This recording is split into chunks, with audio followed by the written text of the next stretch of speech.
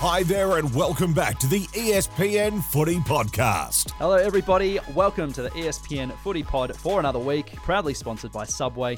Get your mid-match feast delivered fresh, Subway Eat Fresh. I'm Matt Walsh, Jake Michaels and Christian Jolly from Champion Data are in the studio once again. There's a lot to get to this week with just one round left in the home and away season. Jake, another pretty incredible weekend of footy, but it's been back-ended by controversy. We had the Patrick Cripps stuff before the round of footy. We had the Essendon saga drop yesterday, that's Monday. We did a very special bonus episode with Rowan Connolly about that, so check that out if you're keen to hear his thoughts about that. But there was also plenty to discuss from on the field. There was, and I'm glad we did the special episode with Rowan yesterday, because this episode would be going an hour and a half if we didn't. And if we had him on. Yeah, gee. He's got a real very passionate man. Love-hate relationship with the Bombers, Rowan. And it's well worth listening to be fair. He made a lot of really good points. He's a very passionate guy. Hasn't ruled out being part of a rival ticket if one was to ever pop up as well. So I tell you what, he'd be putting his hand up to if Rutten does eventually go at some point, he'll be the first person to put his hand up and say, let me coach this side. Yeah, no, he is. You're right. He's very passionate. And obviously it was a massive talking point after the horrible performance against Port and then obviously into yesterday as well. So, we probably won't be talking too much about that because we did it yesterday. But, I honestly cannot wait for Friday. 4 massive games I'm looking forward to this week. And as the listeners know, 3 Carlton fans here, so Sunday is going to be must watch. Well, Saturday night was it was an interesting game. It was actually really good. I thought the intensity of the contest really set the tone for what is going to be a massive final series. I think Carlton and Melbourne were both trying their guts out, contested footy, tackles, smothers, the whole lot, and it had this real sort of September air about it. It did, and it also proved, particularly in the first half where it was very low scoring and contested, that high-scoring games don't necessarily mean great games. Now, I will say that the Bulldogs-Giants game was really, really tough to watch. That was just, I think the Giants took 165 marks. It was keepings off. It was really grim watching. But I thought Melbourne and Carlton was just an epic contest, particularly in the first half. And then it did open up in the second and we saw more scoring. So I think as a Carlton supporter, I was disappointed that we lost the game. We probably shouldn't have lost the game. But I think I was pleased with the way we played, and I think if we can bring that intensity and effort again against the Pies on Sunday, we'll give ourselves a big chance of winning. A bit of talk, Christian, about potentially, well, I don't think it's going to happen, but fans would like to see 3 games being played simultaneously on the Sunday because they all have different effects on the makeup of the 8. As a statistician, I can sort of tell that you would not want that to happen because it means spreading a lot of resources over many games starting at the same time. But as a fan, would you want to see many games start at the same time so you can have this Premier League final day kind of finish with a flurry? So I was sort of torn between, and again, I grew up with Saturday afternoon footy. It was 5 games on Saturday, and as I said, you sit at Waverley and look up at the scoreboard, and look up enough grounds. You wouldn't get Carlton versus Collingwood on the scoreboard. You get A versus B and D versus E, so you'd have to buy a footy record to work out what the scores were. So, and I do like the Premier League. I've watched a few final days of Premier League, sort of, and I don't follow the Premier League all the time, but because it gets to that final day and it's sort of easy to wrap up. But again, just AFL, the length of the game, I don't know. I couldn't see it working in AFL. I like the way this Sunday sort of works. Everyone always brings up the Aguero moment, and that's fair enough because that was one of the most epic moments in sports history. Yeah. But for every Aguero final match day, final kick of the season, it's not always like that. So it's not like changing them all to be on at the same time is going to guarantee anything. 100%. But last year, if all games were played as a final day thing in the last round of last season, there would have been 20 changes throughout the day on the ladder. Right? The ladder in the AFL? Top 8? No, in the top 8, sorry. This year, there will at different times be different machinations and ups and downs, and you can sort of see the merit in it. But you're staunchly you want to watch every game back to back to back and not have to go back and watch recordings. Absolutely, I don't like. But not everyone's like you. There might be fans of St Kilda who might watch St Kilda games and then maybe the Friday night game. I've told you the thing that annoys me more than anything is the little Fox score in the bottom right hand corner that you can't turn off. And I've said it before. I put a book in the corner of my TV to cover the score so I can watch the second game and not not have any spoilers. Yeah, you're a unique unit. We talked about the Bombers special that we recorded yesterday. The AFLW is also just around the corner, and the girls are back on the pod. Marissa Lordanic and Sarah Burt have just dropped the first episode of that as well. So welcome back to them, and welcome to Sarah Burt as well. Yep, absolutely. And it's sneaking up with the earlier start this year. I know. Yeah, August start, November finish. So keep your eyes peeled on the podcast wherever you get your podcasts for those as well. They've just released a massive team-by-team preview in their season predictions, so get stuck into that. Before we get cracking, we've got a lot to talk to. We're going to talk confidence players. We're going to talk Nick Daicos, and he's probably going to be the rising star. We're going to talk the Tigers, but before we do that, something from round 22 that took your fancy, Jake. I think 5 or 6 weeks ago now, it was this Richmond Gold Coast game. No, Richmond North game, where Noah Cumberland took that mark right at the end. No, sorry, it was Freo. What am I talking about? It was against Freo. They've had a few close finishes. They have. Though 3 in a row. So that was the third one. He took that mark 50 out, and I think my thing I noticed was the Jack Riewoldt reaction when he played on, and he had his hand, like that, the emotion. He's one of the most emotional players, like visibly, and I thought that was great. There was something similar on the weekend or Friday night when Max King just missed shot after shot after shot, which I think we will talk about soon. And I think after like the 4th or 5th one, they just cut to a guy in the crowd, and the despair and anguish or look on his face as he sort of just falls over almost.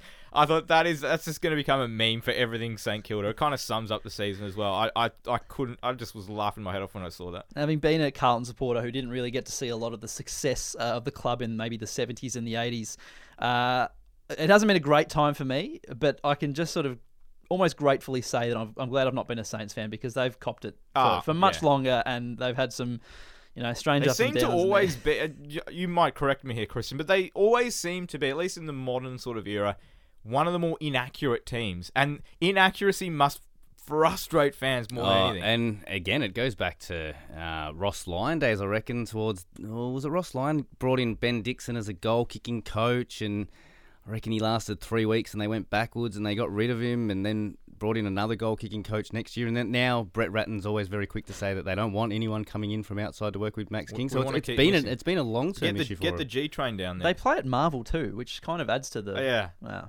Anyway, Christian?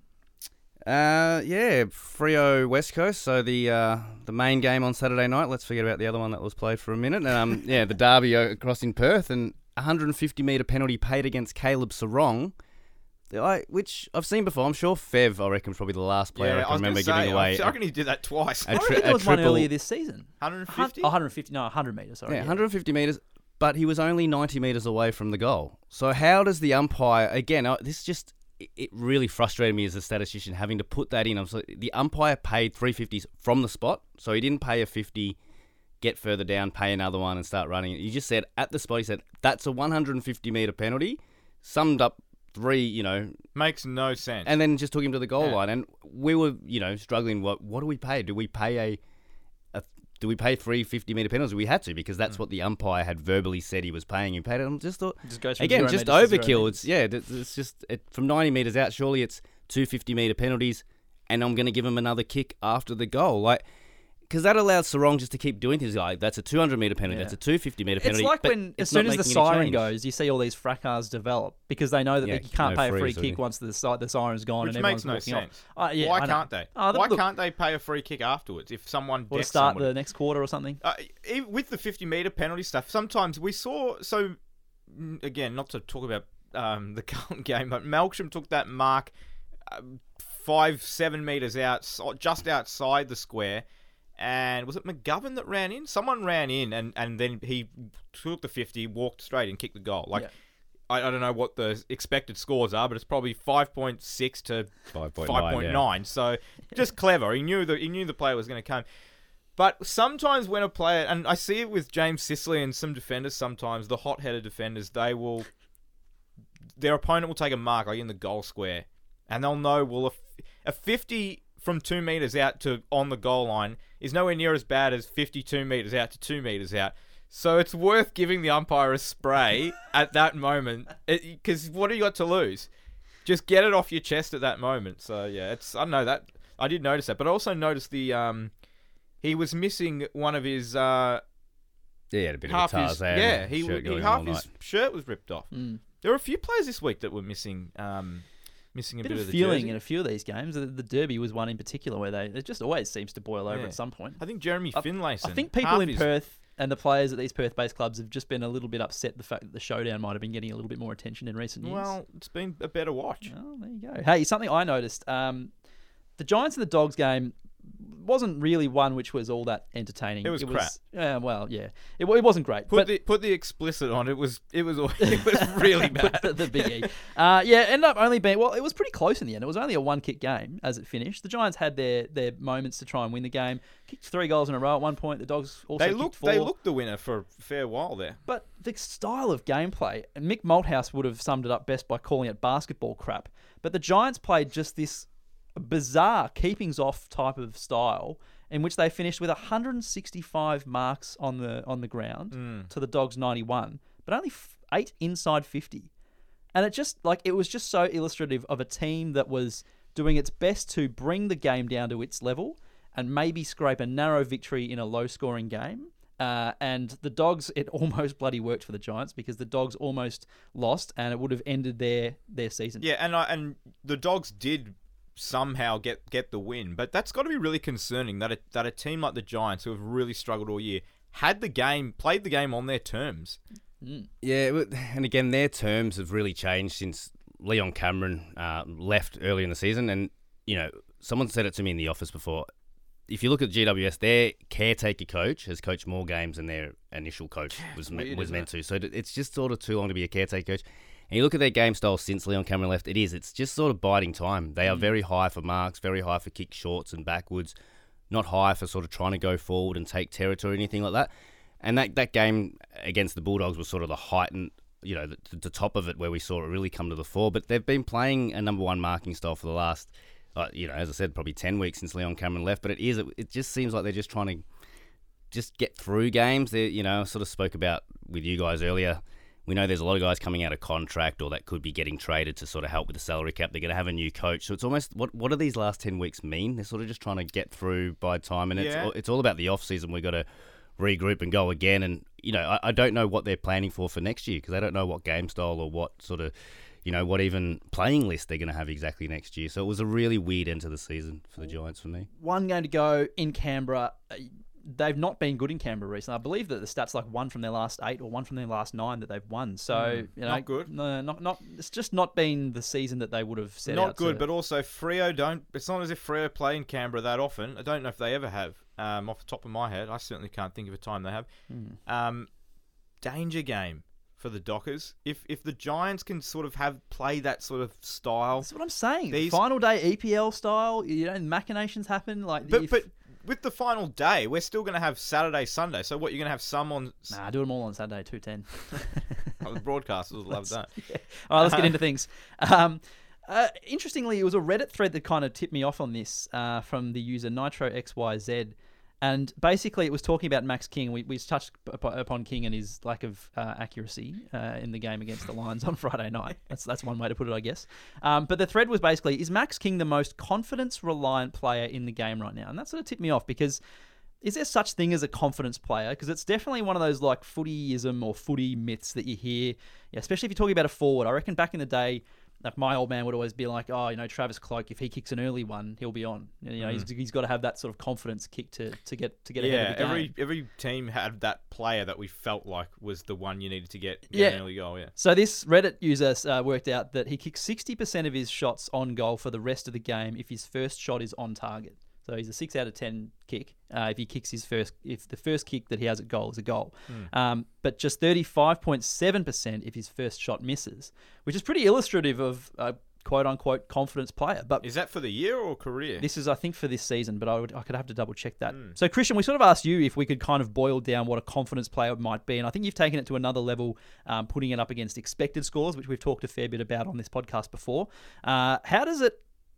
How does he compare when you look at that stat compared to his expected scores? And then are there any other players in the league where you can look at and say, yeah, they are a quote-unquote confidence player in front of goal? Yeah, so I think the guy on Reddit had nailed it. Sort of, it's probably a good way to look at it in terms of, if you kick your first one, how accurate are you? And if you miss your first one, how accurate are you? But again, sort of taking what we've spoken about, expected scores, if you have all your shots from the goal square, you're more likely to have 100% accuracy than if you're taking more outside 50. So it's really looking at this year only, looking at every player in the competition, whether they had a shot at goal and whether they missed first or kicked a goal first, and then just looking at every shot after that taken throughout the match and just working out the expected accuracy and how they've done from that point on. So he's right with the Max King stat. So looking at expected accuracy, if he misses his first shot, he kicks the rest of the game at negative 22% for expected accuracy. So again, if he's, he might be 20 out straight in front, like we saw a couple of times on Friday night, and just misses. Yeah, correct. So he's again, a 50% shot, he's only going to hit 30% of the time and so forth, because he's always 20% below the comp average for all of his shots. That's after missing one. And that's basically, of the guys that have at least, missed a shot and then followed up with another 10 shots, it's the worst expected accuracy of anyone. So once he misses his first shot, he drops to like the lowest expected accuracy of any player. If he nails his first shot, though, again, the rest of his shots are negative 7% below expected accuracy. So that's a big part of this thing on Max King is overall he's inaccurate. Yep. So you got to start there. He's an inaccurate player. He's not quite at the comp average. But yes, if you look at his numbers and in terms of confidence, he's a lot more inaccurate if he misses his first shot. It's weird, isn't it? And this is someone who... It's a good pickup. Well, is a career forward. So this is someone who, for the next 10 years at least, is going to be working on that craft week in, week out. And you think that, there's probably a mental side to this as well. It's not just a physical thing. Even though his kicking action can be... I think that highlights how much of it is mental. Yeah. Because the more you miss, the harder it seems to be to kick accurately. And he has the next 10 years, obviously, but he needs to quickly, I think, develop a routine or something which can clear his head, or there needs to be processes in place, or, bring someone in, like we were discussing before, to kind of help with this, because it's pretty damning that he's below the comp average as it is, but if he misses his first shot, you can almost sort of say that St Kilda aren't going to be as competitive as what they could be. And I think we could see it live. On the weekend, I mean, every time he took the mark, you could just see on his face he wasn't confident, and then he took the next mark 10 minutes later, and he looked less confident than he did. He was rushing, and his not that I'm Jason Dunstall giving advice, but it's obvious watching that he doesn't look confident with his walk in and his run up and the ball drop, everything. He's not running directly at goal. He looks like a player that's lacking confidence at the moment, and he is young. I don't expect this to be an issue throughout his career. There's been lots of promising key forwards that have come in and had accuracy issues that have been able to improve over the course of their career. There are also a lot who haven't been able to improve. If your accuracy when you're 20 is whatever it might be, there are some players who are pretty plateaued and stagnant over the course of time. You're writing him off. No, I'm not writing him off. I just think that it was just interesting that you can quantify this, and then when it does, there are obviously stats that you can read on a page or on a computer, but when you watch the eye test as well and combine those two, you can kind of see that there are some issues there with his confidence, quote unquote. Any other players that sort of, when you ran the query, Christian, came up as either confidence players, or as in they're not as good, or they are better, or what it might be? Yeah, so as I said, Max King went from negative 2% up to negative 7%, so below either way. Negative 20. So that's where he started. So the player that's confidence goes up, sort of thing. If he nails his first shot, Liam Ryan's probably the biggest one in the comp. So when he's missed his first shot this year, he's at negative 7% expected accuracy. So not terrible, but again, just not hitting him as much as he should if he misses his first shot. If he nails his first shot, he's plus 30%, which is just an elite number to be plus 30%.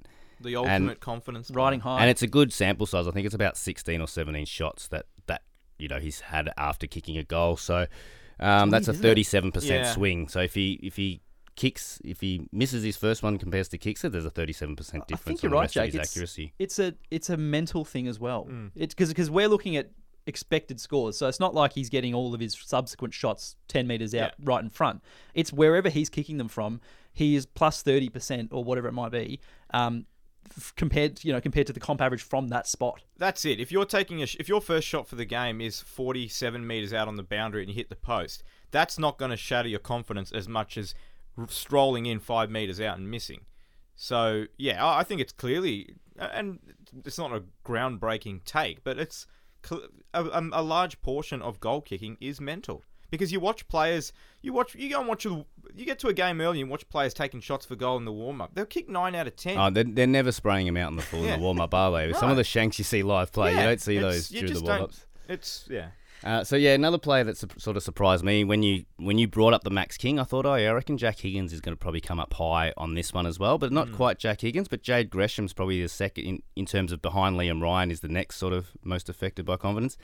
Negative 17% accuracy when he misses his first shot, plus 17% when he nails his first shot. So a 34% swing for Jade Gresham. Tom Papley would have been a name I would have.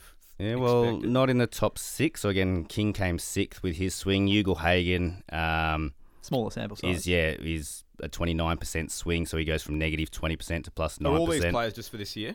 Yeah. So and Noah Cumberland's sort of up there as well, who we've already spoken about on the podcast. So again, this was looking at at least kicking a behind or a goal with your first shot and having another 10 shots, so a good sample size. It's not including players that have just kicked one goal and then followed up with another goal. But yeah, just sort of one of the quirky ones that came up that we found that, again, just thought we were missing a couple of games or something had broken with the Sydney query that we ran. But Sam Reid, so this season, if he's kicked a goal with his first shot, sort of not even looking at accuracy anymore, if he's kicked a goal with his first shot, he's had another 20 shots after it. So he follows up and might have another 1 or 2 shots per game. If he's kicked it behind with his first shot, he's followed it up with one more shot across the season. So could have been just one of the games where he's started with a behind. He's only followed that up with one more shot. So he just hasn't found the ball. And he goes missing. And he hasn't touched it since. But That's if he kicks bizarre. his first, we've seen him get another 20 shots on goal. So if you talk about confidence player in terms of Matt King, it's not necessarily scoring. Accuracy, It's this the is other way actually around. just getting his hands to it. It's almost like if he gets his hands to it early and kicks it behind, he's almost not presenting or going as it's a very simplistic way of looking at it, but he almost goes missing if he misses his first shot. It's funny you say Sam Reid, because I reckon 2 or 3 weeks ago there was a Sydney game I was watching. I reckon it was the second quarter. Hadn't seen him at all. Took him Mark 30 out, kicked a goal, went back to the centre. Sydney got it out again, straight back to him. Kicked two in 90 seconds. So I certainly not a player I would have just picked, but it's one of those weird, quirky things, I guess. You've got a few stats there. I'm probably throwing you under the bus because I've just thought of this. Are there any players that reverse the trend, and if they miss their first one, they then come out and have learned from their mistakes, say, and kick incredibly accurately after that? Yeah, I'm probably never throwing under the happened bus. No, I did. I know off the top of my head it's Brad Close. It was Brad Close. I just hadn't looked at the actual number. So Brad Close. Yeah, big fan of him. I mean, he goes from 18. So after Put some waiting music on while we wait for this one. he goes from he's 18. He's 18 plus 18% if he misses his first shot, plus 56% if he hits his first shot. So I said plus 30% is an elite number, plus 50%, 56% off the charts. But he's kicking above accuracy either way. But again, it probably, his number still goes up if he kicks a goal. So that's probably a funny one. He's probably in the highest in terms of if he kicks it behind, he's probably still got the best accuracy after it. Yeah. But yeah, in terms of the swing players, Bailey Banfield's another one that's down there. Bit of X factor about him. Yeah, so just another one that's sort of, he goes from negative 19% to plus 51%, 9 shots for the behind. So yeah, a bit of a smaller sample size for Bailey Banfield, but he's probably, the other way around. He goes from, if he misses his first shot, he's plus 40%. If he hits his first shot, he's actually negative 9% afterwards. So it's almost like he's happy with his first goal and he just accepts it after that. There you go. Thanks to that Reddit user, NitroXYZ, opened a little can of worms that was fun to sort of unravel there. Rising star, Nick Daicos. Are we in agreement, Jake, that he's going to be taking it out? Oh, yeah. I think it's clear that all the bookies paid this out 5-6 weeks ago. He's been the best player. Look, there's been a couple of other players that have really been impressive. Sam De Koning's been really good for the Cats. Jai Newcomb for the Hawks has become a really good player. But I think it's not really close that it's going to be Nick Daicos by the Flemington Straight. Well, you were sort of thinking, is it the best first-year performance since? But we didn't have to go back far. We didn't have to go back far, and I'm sure there are a few others around, and there are other players that have played their first year, older players. I know Michael Barlow always features quite high in these kind of first year as a mature ager. But in terms of just first year straight out of the draft, the player that I went back to only 4 years ago was Sam Walsh. And I thought, has Nick Daicos, for all the talk of Nick Daicos, and I just want to preface this by saying I think he deserves the Rising Star. I think he's going to be a fantastic football player. He's going to be an elite player for 15 years. I have no doubt about that. But I think people have already forgotten how good Sam Walsh was in his first year. And I'm not talking about how good Sam Walsh is today or last year, where he polled 30 Brownlow votes. I'm talking about first year, straight into the middle. I know he played on the wing a bit too. Christian has some numbers on that, but just more so around the football, more playing that more contested style, I think. And it's not a criticism of Daicos because he's not playing that. You can't criticize someone for playing a different position. But how do you compare them? The Carlton team that Walsh came into, having to be he essentially came in and halfway through the season he was the second best player on the team. Daicos hasn't had the pressure to do that. So I don't know. I don't know what the numbers suggest, but I think people have quickly forgotten how good Sam Walsh was year one. And this goes back even further. And I remember, I think 2014 or 15, Patrick Cripps versus Jesse Hogan was being debated for the NAB Rising Star, and I was sort of in the All Australian selection meetings with the voters at that time, and they just had different examples of what is it harder to be in your first year. Is it harder to be an inside midfielder in your first year or a key forward? And I don't think I don't think you can be right or wrong on either way, but there was a lot of back and forth between the selectors and the voters of what should we value more. Very similar to Walsh and Daicos. What do we value more? Daicos is really link up outside player, 26 touches per game, 405 metres gained per game, sort of puts him in the top three at Collingwood. Obviously, number one ball winner at Collingwood, top three for metres gained. Whereas Walsh was still 25 disposals per game, but 312 metres, so fewer metres, but more clearances, more contested possessions, more tackles. So slightly less of the ball, slightly less metres gained, slightly less score involvements for Sam Walsh, but more of the inside stuff. So again, you're asking who has had a better year. It's probably, what is it harder to be at 18? Is it harder to be an inside midfielder or sort of a link-up player? It probably is, I'm but it giving also a slight nod to Walsh. Depends what your team needs at the time. Exactly. That's what we're saying. We can't put blame on Daicos or anything, but when you totality up their season to say, all right, who had a better season, sometimes their role just has to be taken into account. You're building a team from scratch. You've got those two on the cards as you pick one, but you can only pick one of those. Who are you taking? If they're both the same age. Both the same age, I can have the choice of both for their career. I still think Sam Walsh is the player I'm taking.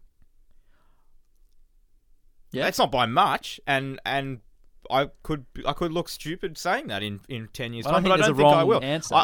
I think in terms of football players, the whole Sam Walsh might be the most consistent footballer ever for someone from 18 to 21. Well, you keep banging on in this office that you think he'll be the next 400 gamer. I think he will play 400 games. I think he'll captain Carlton for. I think he'll be like Scott Pendlebury and captain a team for a decade.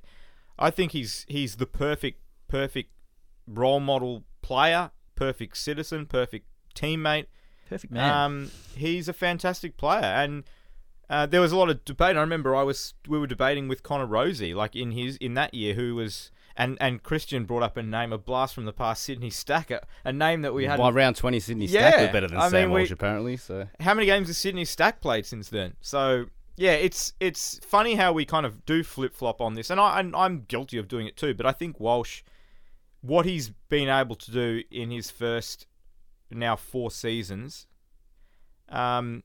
is massively impressive. I don't know.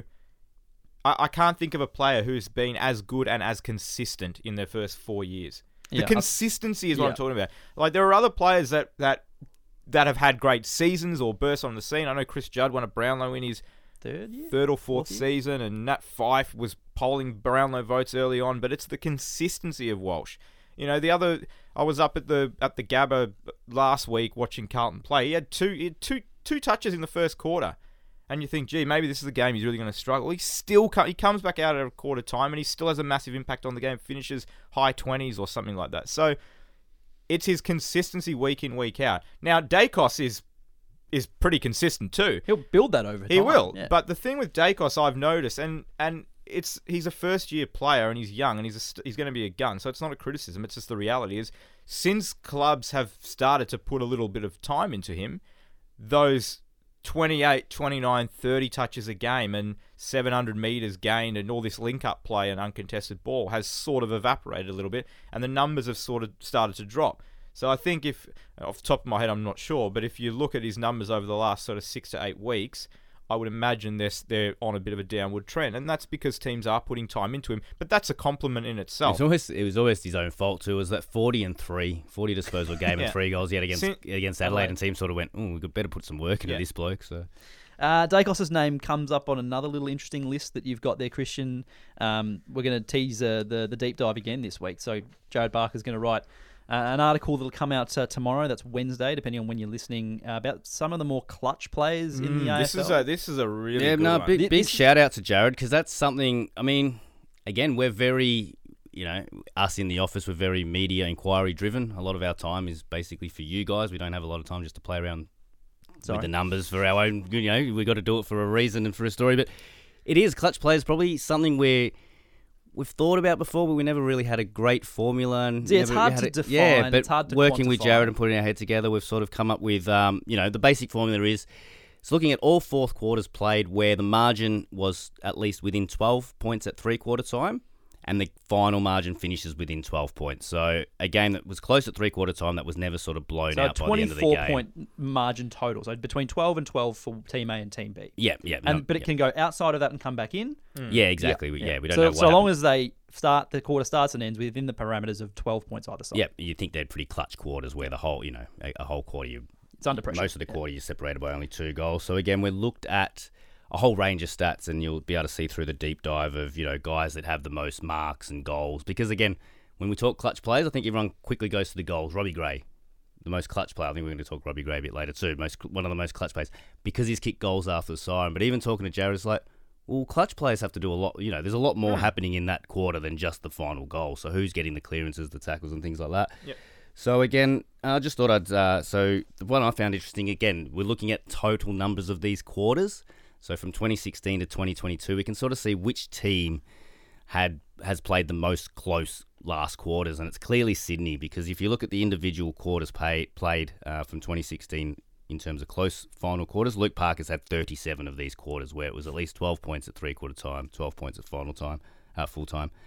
36 for Jake Lloyd, 35 for Papley, 33 for Rampy. They played a few tight games this one. 32 for Mills. So they're all up there. And the next two names are 32 Jack Crisp and 30 for Braden Maynard. So again, Collingwood, and I think 10 or 11 of those almost been in a row because I think a lot of their three-quarter time margins were within 12 this season. So they're the guys. So again, Sydney and Collingwood supporters are probably... Crisp has played more tight games than Pendlebury? Since 2016 to 2022. Oh, so 2016, 32. sorry. So that would also include if Pendlebury got subbed out at three-quarter time in any of those games because of an injury, he wouldn't have. So this isn't looking at how many games you played. It's just that it's a good one. Not a good one for Matt Taberner.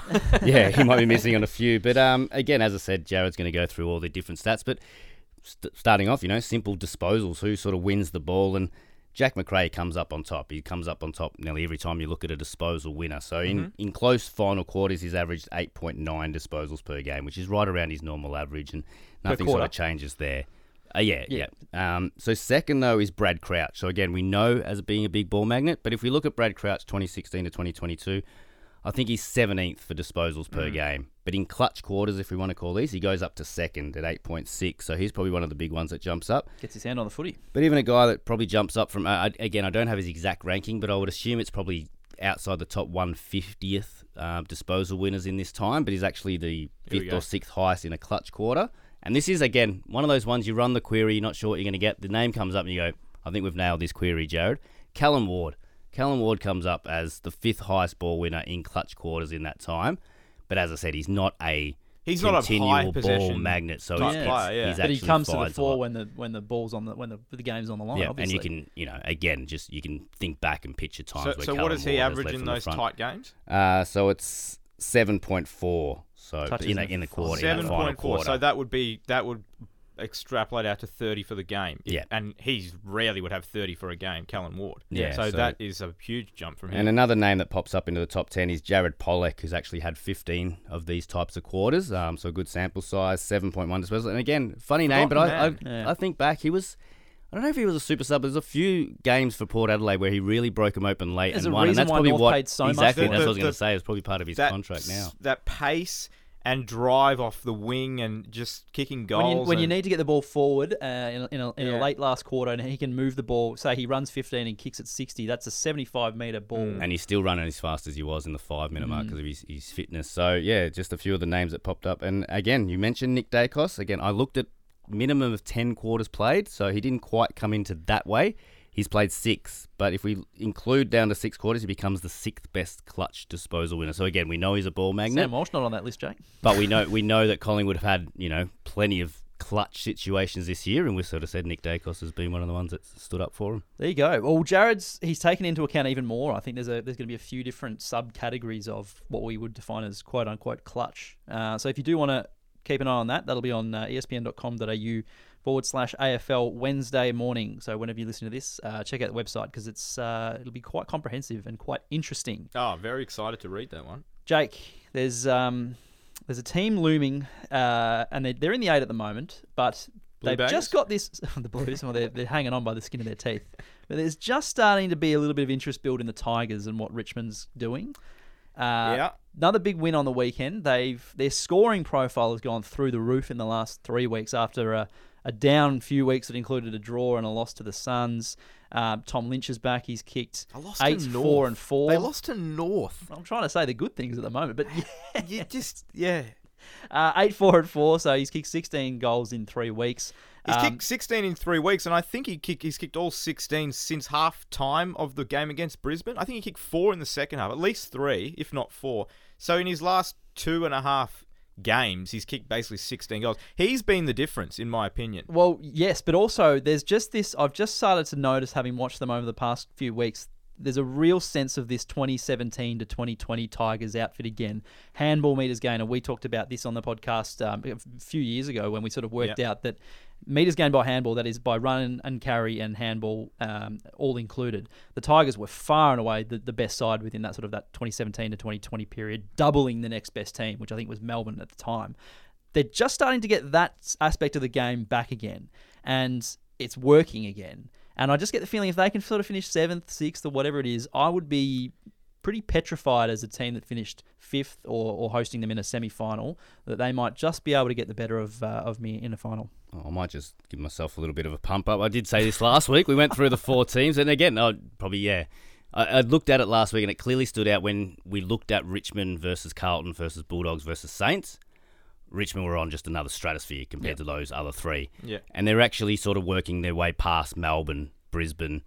I think Sydney still got them in the last, but I'm talking last 5 or 6 weeks. And we do know that late season form sort of holds you in good stead for the finals. Well, is Geelong and Sydney, are they the only 2 teams in better? I know Collingwood had a long winning streak, but... Again, Richmond's numbers in terms of their domination of territory, their points scored, their ability to score from turnovers is better than Collingwood. If Richmond play Collingwood tomorrow in a final, are you? Is Mason Cox playing? Yeah. Is Dusty playing? Are you taking Richmond? I think most people would be. I would probably lean towards the Tigers. I mean, they've had in the last 3 weeks, they've had 28 scoring shots, 29 scoring shots, 29 scoring shots. Christian, you've got some really good numbers on their profile of like you said, scores per inside 50. So last 3 weeks, number 1. Points for, number 1 points for scoring, once inside 50, second points from turnovers, second points from stoppages. So score a lot, get it in there a lot, and can score from both of the sources really, really highly. We know when they were dominant in 17, they were probably outside the top 10 or maybe even 9th or 8th for points scored from clearances. To be able to have high scores from turnovers and clearances makes them a scary proposition. The other player, so Lynch has been super important, but the other player I think is probably underrated competition-wide is Dion Prestia. Yep. That game against the Cats where he was knocked out early from Tom Stewart, they really felt that and they really missed him there, and I think they suffered the effects of that. He makes them such a better side because he does all the hard grunt work in the middle. He wins the contested ball, he wins the clearances, he sets up that play like you're talking about on the outside where they do run and carry and they spread so well. He is pivotal to how the Tigers play, and you can make the case Prestia is just about their most important player. And we talked about Maurice Rioli Jr. last week and the impact that he's been able to have as a pressure player. and some of the scores that he's been able to generate as a result of his turnovers. We saw against the Hawks, continued again. Pretty sure he had another goal and a few scores from his turnovers. Yeah. And we flagged it last week, and now everyone else has sort of jumped on the bandwagon as well, which is good to see. But thanks for listening. And Rioli Jr. has been the sub at times. So the impact that they've been able to get out of players who might not be entrenched in the 22 as well has been pivotal. Oh, look at Noah Cumberland. What he's done in the last 4 or 5 weeks is, probably top 3 in terms of goals, scoreboard impact behind Lynch and Riewoldt. And again, it goes back to great clubs, great culture. They've been able to do this in the past. And I keep saying Noah Cumberland reminds me of Jacob Townsend. He's doing it at the same time of the year.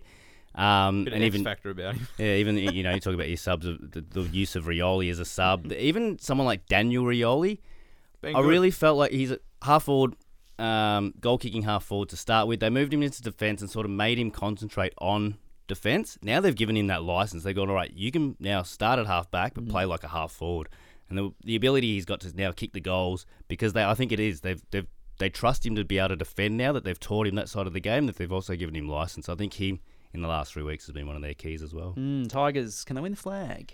They can't. Okay. Sorry to burst the Tiger. We've just had this whole segment pumping them up.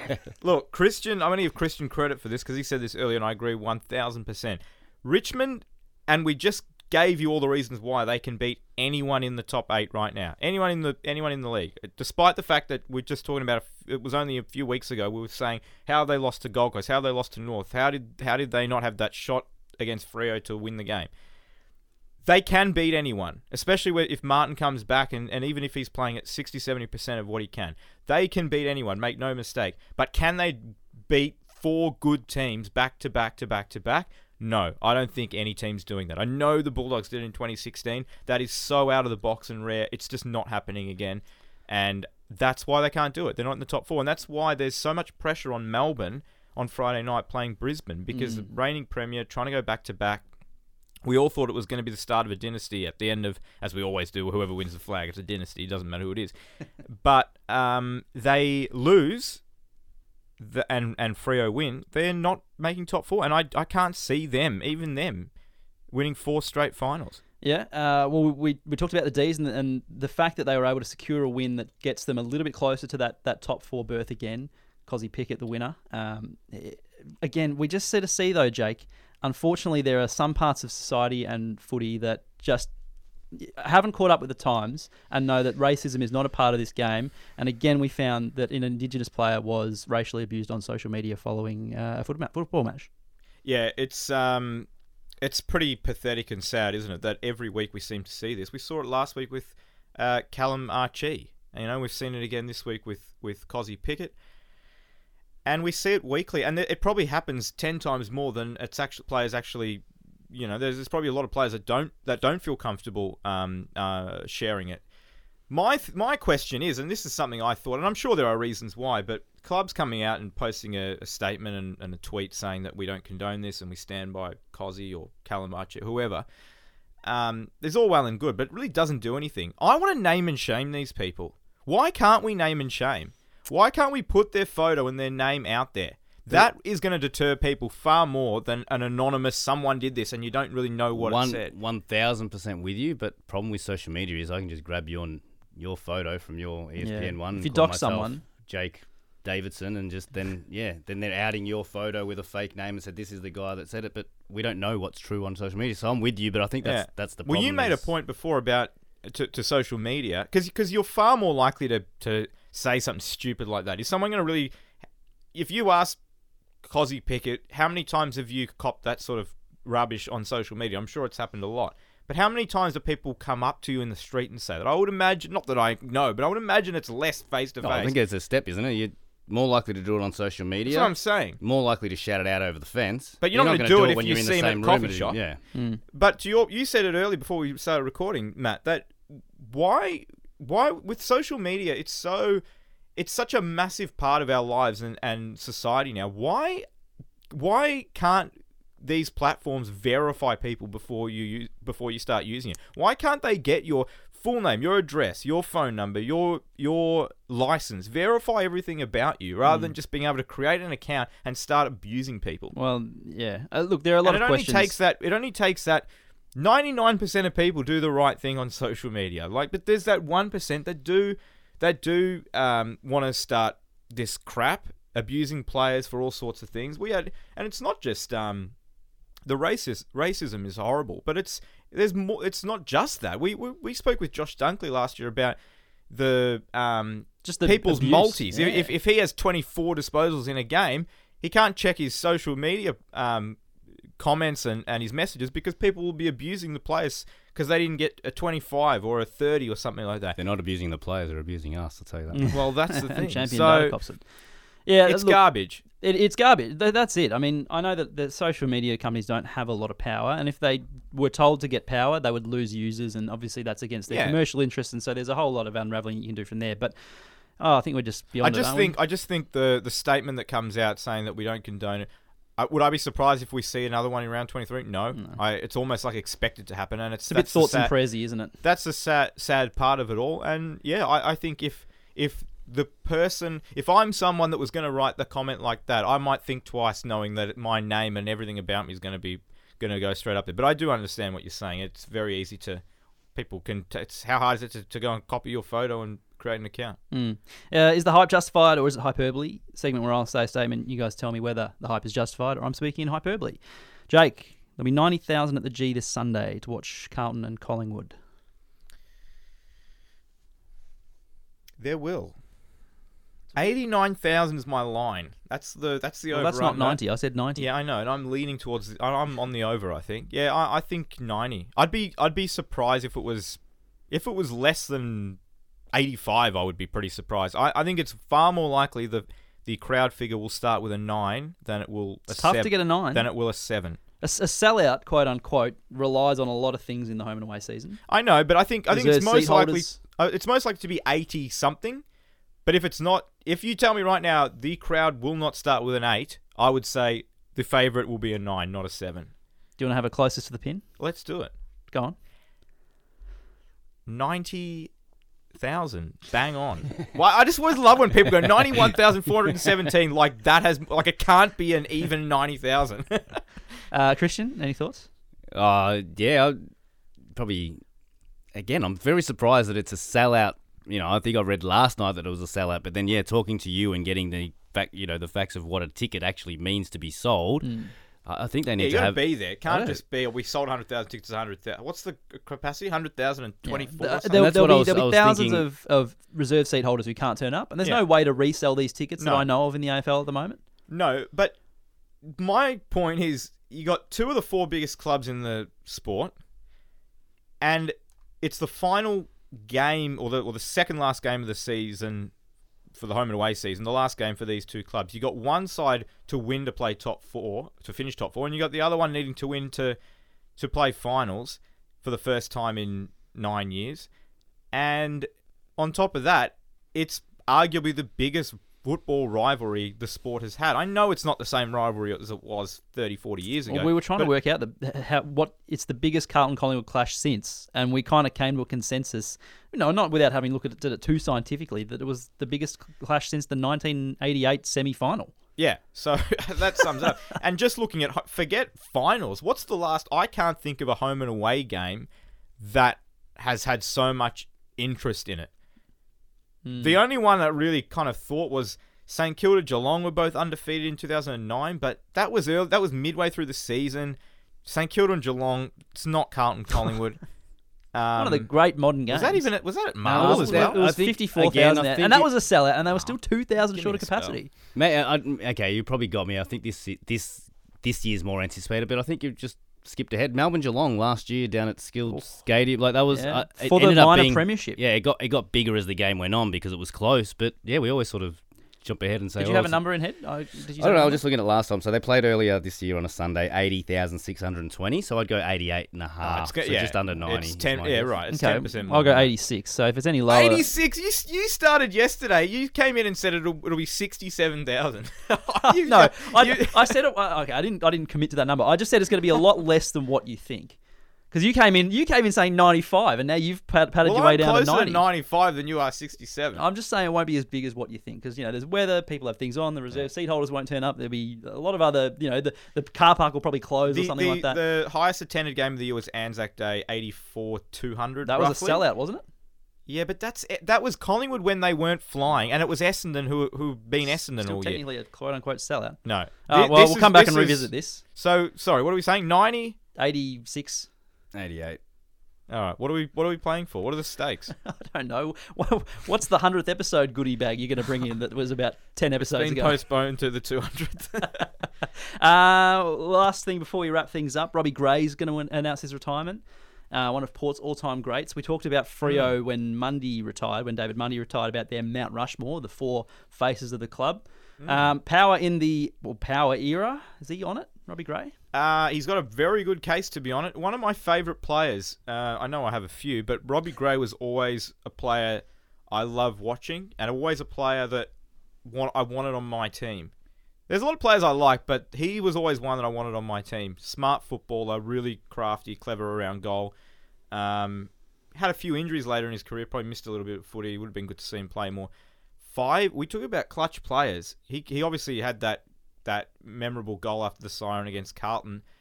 Some big showdown moments. That was at the Gabba? Yeah, it was, yeah. Five-time showdown Five-time showdown medalist. Now, if that's not clutch, I don't know what is. So, great player. Is he on the Mount Rushmore? I think, yeah. I mean, he's... Treadray seems to be the first pick. Gray. Then I feel like you can throw a blanket over 5 or 6 of them. Corns times 2. Corns times Wanganeen? 2. Was he maybe before his Did he play his best footy at the Bombers? He won a Brownlow there. Won his Brownlow there. Wines? Does Wines get a Guernsey? Wines. Franco's a big one. Rosette. And then Matty Primus mightn't have done his when his coach wasn't. Yeah, Matty Primus. Yeah, exactly. Probably ruined his legacy a little bit. He's coaching. Yeah. Oh, I think I got Robbie Gray in there. Yeah. Treadray and I think I got Treadray and Franco as my top two. Franco. And then Gray. Yeah, who are the other two? Gray and Corn. You'd have to be up Gray there. Again, Chad I don't know. Corn, I can't even pick Kane? between the Cornses. That's why I struggle to put one of the Corns on there because I don't know which one I'd pick really.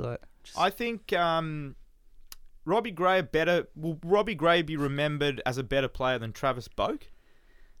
I think so. I think so. Skipper just of the because club, of the though. highlights and the Wines might be the best of the three of them by the time he's done. Maybe Port fans can let us know on Twitter at Footy Tips.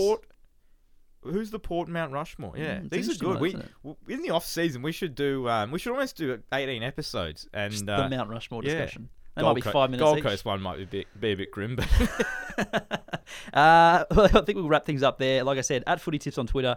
If you have any questions for us, if you have any comments, if you have any feedback, don't forget AFLW back soon as well. Listen to the girls. Marissa and Sarah do a great job on the podcast. That is also live. Bombers fans, if you kind of want to, I don't know, placate yourself, therapeutically listen to Rowan. There's that episode as well. So there's plenty happening with the podcast at the moment. So do make sure you tune in when you can. To everyone at home, we will speak to you in the next episode. Listen to all the latest episodes by subscribing to the ESPN Footy Pod, wherever you get your podcasts.